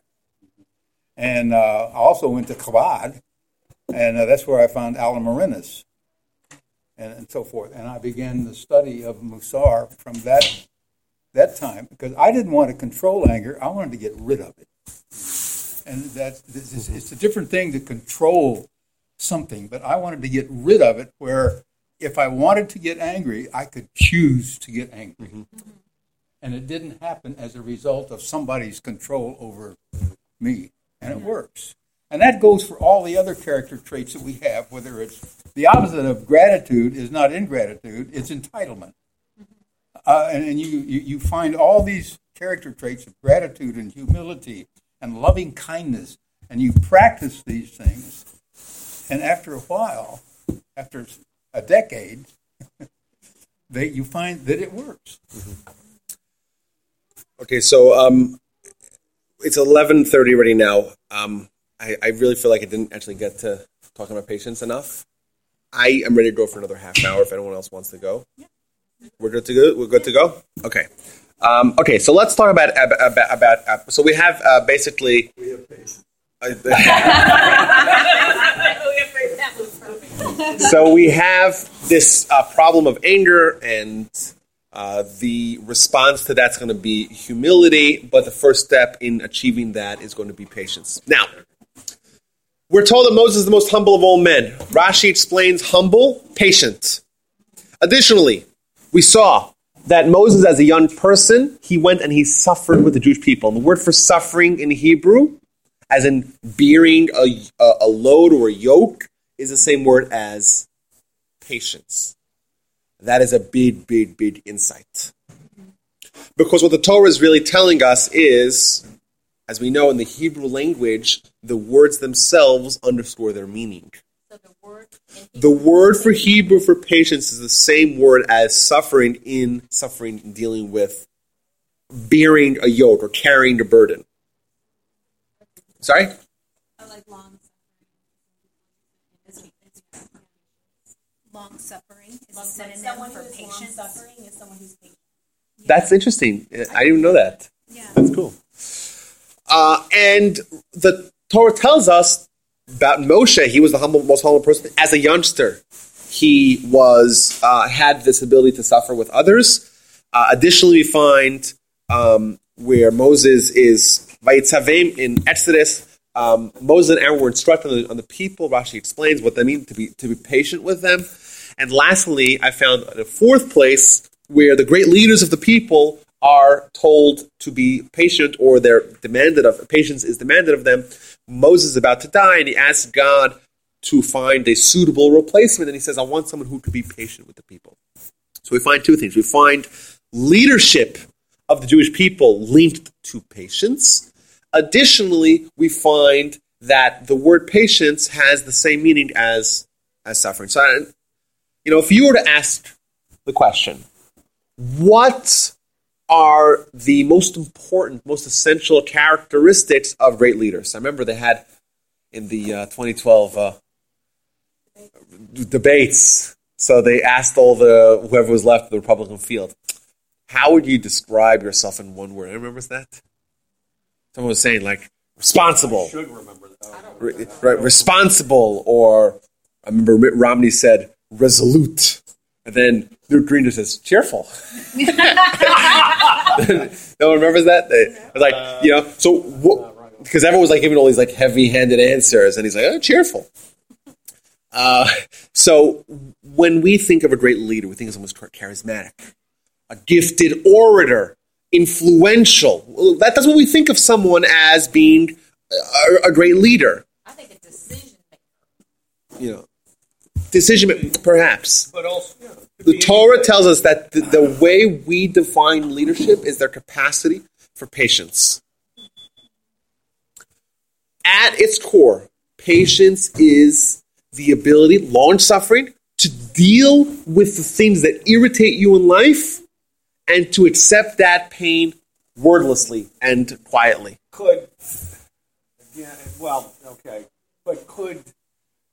But patient. But it also says anything of an extreme. It doesn't say could extreme. We don't accept evil, of course. Right. We said there's dangers of extreme patience where that could result in patience. That is not acceptable. Yes, remember we're talking about patience as a way to have measured responses. When someone's impatient, they lose their decision-making ability because what happens after something ignites the anger or the impatience, the response that is, like you said, not controlled by themselves, the emotional response that results is generally either it's not a proportion, it's not measured. Thus, when someone has patience, they have the ability to make a decision to weigh their options. Thus, if anger is a response, right? We don't believe in appeasement, right? We don't believe in accepting evil. Not embracing, but even accepting that. We believe in finding that. That's what we talk about the Talmud Chacham, the Torah scholar, who has to be able to take vengeance like a viper. Right? Because that's sometimes the correct response. So sometimes, where do you find that so-called happy medium? Well, it's not a medium. That's the point. It's two separate things. The patience enables someone to make the decision, whatever the decision may be. That may be as extreme as being as the take the vengeance of a viper. Thus, it's not a medium. It's separate elements. So patience enables someone to have all the faculties to make a decision. Whatever the decision may be. It's a decision, like he said. You're not giving up control of the decision making to your your emotions. It's all patience. What's I say? Patience is taking the reins of the decision making. Exercise watchfulness. Yeah. Okay, but what do you? You're throwing in too many keywords. Since we're talking about leaders and everything, there was Churchill, who I consider a great leader, and there was Neville Chamberlain, his predecessor. Now, Terrible. you could make an argument that Neville Chamberlain was exercising a lot of patience with Hitler. And is that the right response? I think it turned out to be very much the wrong response. And I don't believe that anyone would challenge that. Well, but we have the benefit of hindsight, because if Hitler would have but what was Neville Chamberlain might have been the hero today. But what was Churchill's attitude up till when he was appointed prime minister? What was his response to this 1937, 1938, 1939? What was he preaching? I think as loudly as he can. I think he was a little more but let's say he recognized it.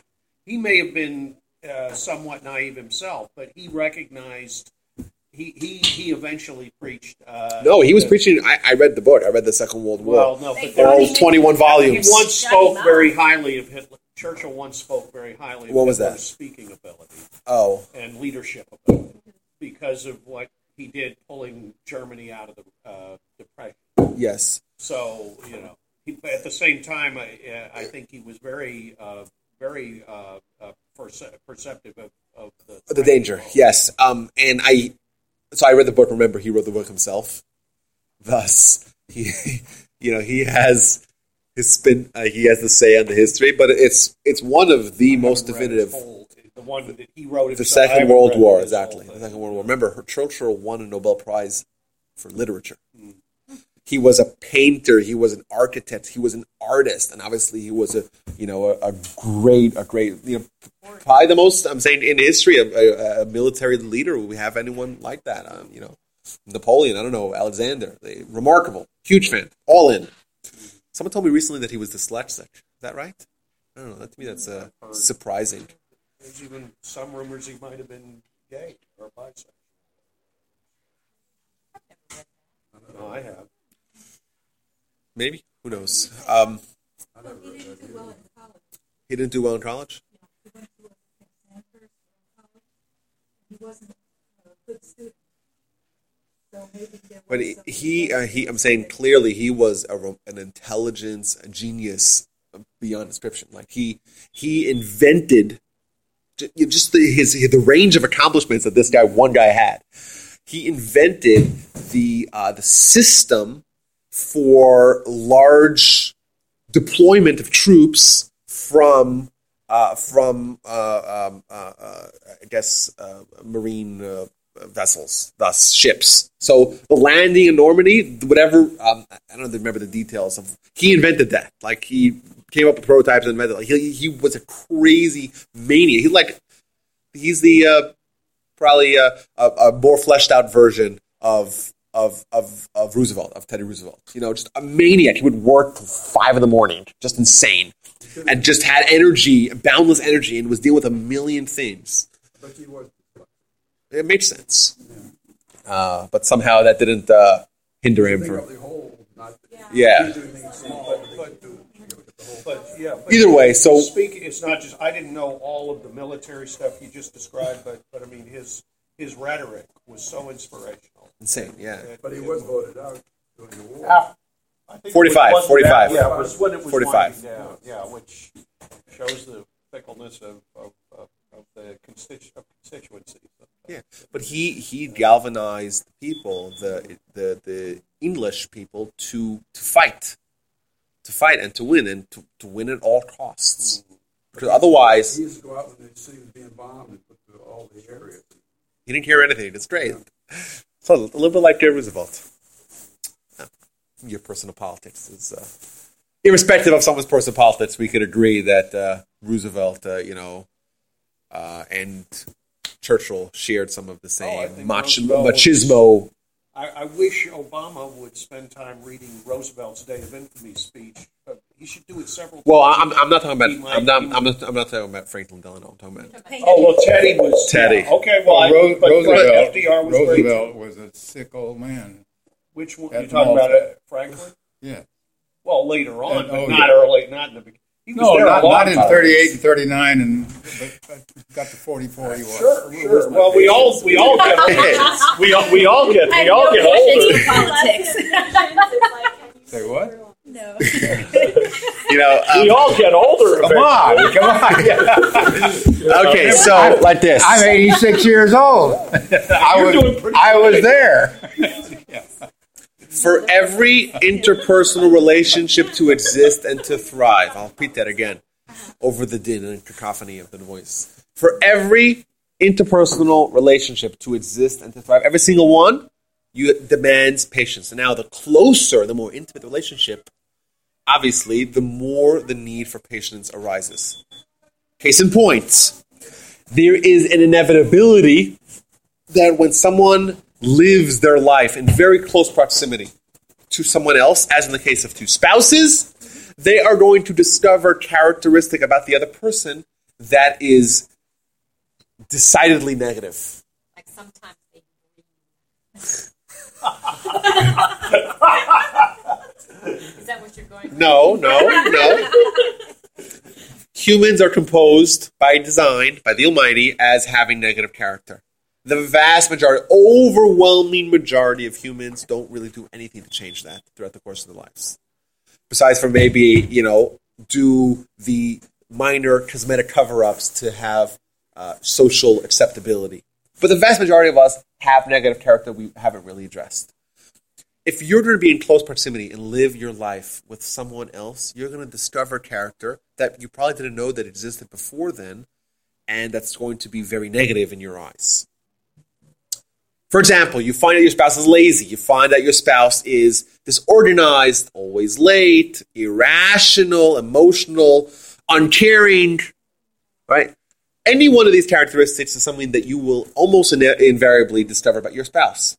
What are you going to do? How are you going to live with this person when you realize that they have this negative character? You have a few options. You could demand they change, but remember, most people will never change.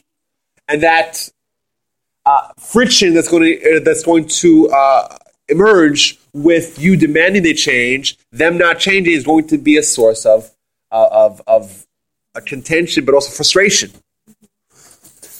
And if you are probably going to be honest with yourself, you realize that you probably haven't changed that much yourself. Thus, demanding so much of your spouse is unfair. And you, if you were to be fair with yourself, you realize that you also have negative character. So are you guys just going to live separate lives in separate rooms, separate bank accounts, and just separate lives? Or are you going to get divorced, God forbid? Or are you going to have patience? And going to live and suffer and tolerate the misdeeds, or not the misdeeds, or the negative character of your spouse. Those are your options. Really, essentially, those are your options. Either have separate lives legally with divorce, separate lives practically in every way, aside for a name, just all stay married for the kids. Suffer with frustration and contention, or suffer wordlessly with patience. Those are your options. No, is that the only one big option? Yeah. What's that? If you didn't even speak to the other partner about their limiting behavior. Yeah, communication. Isn't that an option too? I do believe that. I do believe it is. That is. I still think that there's a likelihood that there's going to be something that's going to persist, and you bring it up. I see this with every like you talk all the about time. it and they don't. You say you really shouldn't be eating that. And Then I would suggest a different communication style. Oh, I would agree with that as well. Because ultimately, you will lead to divorce. Okay, but I'm saying it's going to bother you. So maybe you'll either communicate it or you won't communicate There's it. always going to be something about yourself that gets on your nerves. I mean, Like some in any relationship, there's always going to be something something about that. You can't constantly be like, everything you do is bothering me. At some point, you have to like let something. Yeah, And what makes that work? What is going to cause the marriage to succeed and continue and thrive, despite the mutual love, or the mutual patience? That we're human and none of us are perfect. Okay, there you go. That's patience, and living with that. I'm sorry? You have wells of patience you didn't realize you had. And the three loves mentioned, the way you get past that is by just looking at their positive qualities. I think that's also a way to sidestep looking away at the negative. And could it also be what Dick granted, most of us probably don't make fundamental changes, but would you say the example you just gave about how your anger turned around, was that a fundamental change? Yeah. Okay, and yeah, I recognized in myself that I had a lot of negative traits that coming forth, notwithstanding my wife's as well. And we've been married for 59 years. We're going on 60 now. Congratulations. And she's a Christian. My wife is.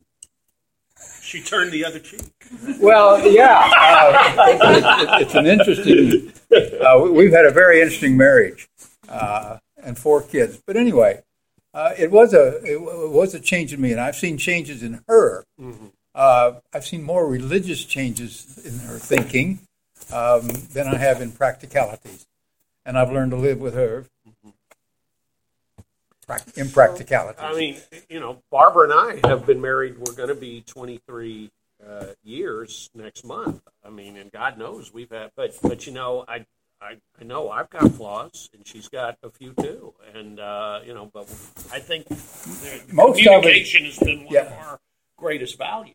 Most of us know what's wrong with each one of us. Yeah. Most of us do, and if we really want to look at the inner person rather than the external person that we portray to everybody else, but internally, who we are, I know where I go wrong, and it's just a matter of trying to work to correct it. Through the years, and I'm not through yet. So, I agree with you. I think the desire to stay married is the desire to be happy and to find joy. I totally disagree with you. I think we do have more than capacity to change. I think we do. Whoa. Slow down, Janet. You said most of us drop the gloves here. Change. I said most of us don't. I think we do have of course we have the capacity. They make a choice. They all have the capacity. I agree that we have the capacity to change. Of course, I never said that. We want to have this discussion. We don't have the capacity to change. I think we all. You said we have the capacity, but we don't generally do it. I think that within most of us, there are characteristics that haven't changed since we were teens at their core. Yes, we might have covered up a little bit, but we still have negative character that flares up every once in a while. I stand by that statement. Well, I think there's what you were saying. I think is very important because I think in a divorce, and I don't want to offend anyone who might have been divorced, but can it be argued that there is a certain selfishness if someone decides to just throw up their hands and give up? Because I think the people that suffer the most in a divorce are the kids, of course, and the parents are. They're thinking more of themselves in too many cases, that's pretty obvious. And not the devastation that happens to. But what's the cause of most divorces? The cause is usually unforgiveness and unresolved resentments are the basic cause of divorce. But what's the root of that? Impatient. Expectation. I would agree. Maybe you're trying to say. I'm trying to say that the first step. I remember I preface this by saying, of course, there's more advanced level, but the first step of living with someone else is the ability to tolerate their quirkiness. Mm-hmm. Thus, and I call that patience, tolerating their quirkiness. I'm saying it means to bear, to suffer a little bit. Obviously, to suffer is a heavy word, I don't like but it means to. I know I don't like it either. Carry the weight, so that tolerate. Tolerate's a better word. Tolerate. We agree. Tolerate's a better word. He said he didn't I don't like tolerate. So which word do we like? Do you like to be tolerated? No. No, but it's a part of. Well, so much. I think it's maybe easier to see it when you think about parenting children. Like, there's all kind of stuff I tolerate from my children, and it doesn't mean I love them any less. It's just I see them for the undeveloped, irrational people that they are, and I choose to love them in spite of that and have patience with that. to a certain extent. You know, am I making sense? Yes, I tolerate's not necessarily a bad word. Like there's a certain element. And I think because with children, not to make a fuss. We say that's a better way to say it. Not to make a fuss over every little thing. Every time the toothpaste cap is not done, or every time the shower's not left the way you like it, or every time the garbage is not taken out, or every time you leave your supper on your plate on the table, every time you don't make your bed, every time you roll your sock into a ball and throw it into the what's called, and don't pull it out like that and make it easier to. Right? All these little things that happen in life. Right? Don't make a fuss over it. Don't make a big deal out of it. Of course, these aren't the deep-rooted things. But if these things are something you can't live with, it being completely perfect means if you can't live unless it's completely perfect, you're impatient. Right? You can't tolerate whatever you want to tolerate, not make a fuss, whatever word we're going to use to be happy and to get past the little things in life that irritate you, that rankle you. To get past that is patience. Yeah. Of course, it's not the most deep-seated issue. Of course not. It's the first step. The first step to the higher level that we call humility is going to be this simple thing of patience, learning to deal with life when it's not exactly the way that you envision it to be or the way it ought to be. So like we said, I think, like Dick demonstrated, that the best way to do that is to try to train yourself in situations or to incorporate within yourself that, you know what, it's perhaps, the best way to respond is patiently and to practice that. I perhaps want to propose that maybe, for me, the thing I'm most impatient about is which line at the checkout counter is the shortest. And I can make calculations based upon how many people, which I think is short-sighted. It's not about how many people, it's about how many stuff you have in line. Exactly. Yeah. You got to look. It usually doesn't work when you go to the next line. It never works. I know. And it's like, but sometimes you see 5 people, but really you could tell from their body language which 2 people are together. Thus, it's only really one cart, and which people are more likely to put up the checkbook, which people are most likely to fiddle with their coins and not just swipe their card. Like, to me, this is a big deal. I think it's not a big deal. I never erupt in anger over it, but internally, it's something which I'm monitoring constantly. And I think maybe for me, it would be a good lesson in patience. No, but that's a way to avoid the issue. But to take the issue head on is I'm going to the store and I'm going to go to the line that I assume is going to be the longest. And to sit there and to accept it and to tolerate it or to not make a fuss about it and not have it well within you that this is a big deal. Right? And that is a small step in practicing patience. I think that's maybe a good argument. Or maybe a good exercise to do would be to, I don't know, maybe go out for lunch or go out for coffee with someone that you disagree with politically and talk only politics. And to accept that someone has another, and that's fine. And what do you say about that? Never. I enjoy, to tell you the truth, I enjoy talking with people more that disagree than those that I agree with. Yeah, but they don't like talking. No, but seriously, I like to think I can be disagree without being disagreeable. I would hope most of us could. Yeah, but I think it's sometimes when you see someone, like when you see someone on the other side of the aisle who espouses a position that bothers you, you read an article that's that's saying something, which is embracing a position that it bothers you, right? If you want to write an angry response, but you're like, why should I waste 5 minutes to make a comment? Is perhaps the lesson in patience is going to be to read the article and to not have that response. Yeah, next time you're in a conversation with somebody that is a Democrat,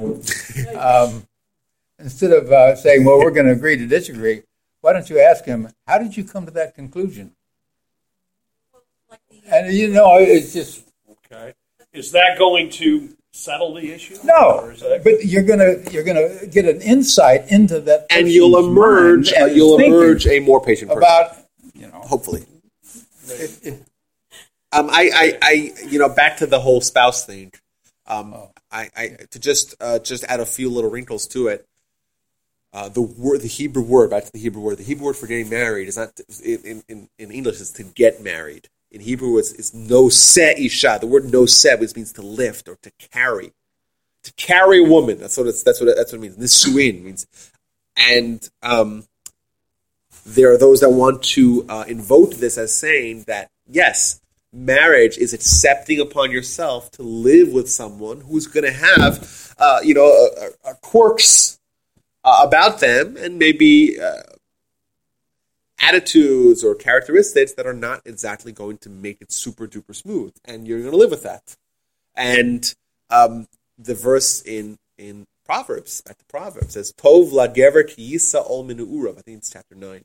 It's good for a man to accept a burden, a yoke, as a youngster. And the Midrash tells us what yoke we're referring to. It says the ol isha, the yoke of marriage. It says, it describes marriage as a yoke, right? Because it is carrying with you the burden. Obviously, we're talking on a very simplistic level, but the burden of living with someone who has a different response to a million different issues. And it's acclimating to a life with someone who is different. Every human is different, and the most intimate of relationships is going to be marriage. You live with someone your entire life. You spend you spend the majority of your waking hours, or maybe not majority of your sleeping hours, but your life you're spending with someone, and that invariably is there's going to be differences. You're different people, You have different perspectives on a million different things in life. Would you say it's impossible for someone to personally refine themselves without ever being married? With what? I would not say that, but I do believe being married. I think being married is where you're able to see each other's flaws. I look at marriage as the arena where self-profession is most demanded of us. Because how are you going to make this work? You're going to compromise. You're going to have to let yourself compromise. You can avoid all your issues, but when you're married, you're reflecting back and forth to each other. When you're single, you can be as selfish as you want. It's easier to be single, I guess, in that sense than married. Now, later in life, you may regret it, but you're avoiding a lot. I think if you avoid marriage, I think you've got to accept the fact that most people will not change, and there'll be fundamental characteristics of the person that you're married to that will never change. Like I can move in a pickup truck. My wife takes an 18-wheeler.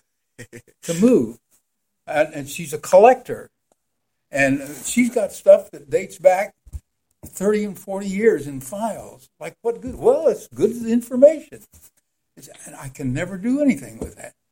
And it used to drive me up the wall, but it doesn't anymore. Then you read the Proverbs. I just read an 18-wheeler when we moved. No, I said you read Proverbs. Oh yeah, I read Proverbs, and that helped. Yeah. It's interesting, even in New Testament theology, I think it's Paul in his letter to the Corinthians, where he says, be ye not unequally yoked together. So it's interesting that the word yoke is, what's the Hebrew word for yoke? Ol. Ayin vav lamed. Ol. Just to conclude, OLE. I don't know. Ol. Ayin Lamed and Dalet. Sorry, Ayin Vav Lamed. Lamed. Okay. Not O. That'll be Ode. I want to conclude with a few insights here. We find a statement in the Talmud and Shabbos as follows. It says, the rabbis taught, Hane'elavim ve'enim olvim, people that are denigrated but don't respond. Someone castigates you and you don't respond. Someone who hears their shame and doesn't react. Someone who acts out of love and is happy with their yisurim, with their suffering. Someone who accepts their suffering with joy. On them, the verse declares, the Oavav considers Shemesh B'raso. And the lovers of God are like the sun that the sun that leaves at its full capacity. Now, if you guys remember, we talk about the sun and the significance of the sun and how the sun, Moses' face was like the sun, and the sun is representative of the soul, and the three things that are a measure of the world to come, or the sun. But when we talk about the sun, it means spiritual. It's a reference to spirituality at its fullest extent. And what it's telling us over here is that the full manifestation of human greatness could already be experienced in someone who's just able to tolerate or to live with a life that is not exactly ideal. I think that, yes, have you reached the promised land when you're patient? No. But Moses, we talk about Moses, what do we call him out for? How do we signal out his greatness? The beginning of his journey and the end of his journey. Beginning of the journey is patience. The end of the journey is humility. That's what we talk about. Another great story here. This is a fantastic story. Rabbi Moses Feinstein, we mentioned him last week. We talked about abortion as in being the preeminent source for modern response literature on the multitude of halachic areas. Think of him as the most significant rabbi that we've had in America, for sure in America, probably ever. We can safely make that argument. So, in his house, there was once a phone call. They used to say in America that all you need to be a rabbi was a telephone. Because all you got to do is call Rabbi Feinstein. That's all you needed, really, was a telephone. So there was this one time we had a phone call in his house, and one of his students picked up the phone because he was there, and the rabbi was busy. And the woman on the phone answers the phone and says, "What time is candlelighting?" Every time there's a candlelighting, every week of the year, candlelighting time changes. What time is candlelighting? I'm sorry. First, he says, "Can I speak to Rabbi Feinstein?" Rabbi Feinstein's not available. Well, what can I do for you? What time is candlelighting? He says, why don't you just get any one of 1,000 Jewish calendars? It's candlelighting time. The woman tells him, I've been calling Rabbi Feinstein for 25 years, every single Friday, to find out, it's not my car, okay, to find out what time is candlelighting. And he never mentioned anything about calendars. So think about that. It's like the most precious time of any individual in the Jewish nation. Literally, this time is very, very valuable. This woman calls him up and says, what time is candlelighting?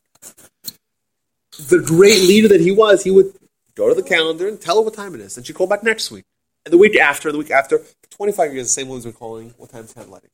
And he had the patience to deal with this irritant that is this woman who just could do something so simply. Don't tell her your calendar. No. Deal with the people in life that like that, and that's patience. I think, and that's a mark of one of the of a great leader. Someone who's able to deal with the smallest of people, so to speak. Don't register on the not someone who comes with an entourage, right? Simple people, and to deal with them patiently and answer the questions, and not tell them, oh, why don't you figure that out on your own? And I think that if we adopt this attitude, we do some sort of patient building exercises.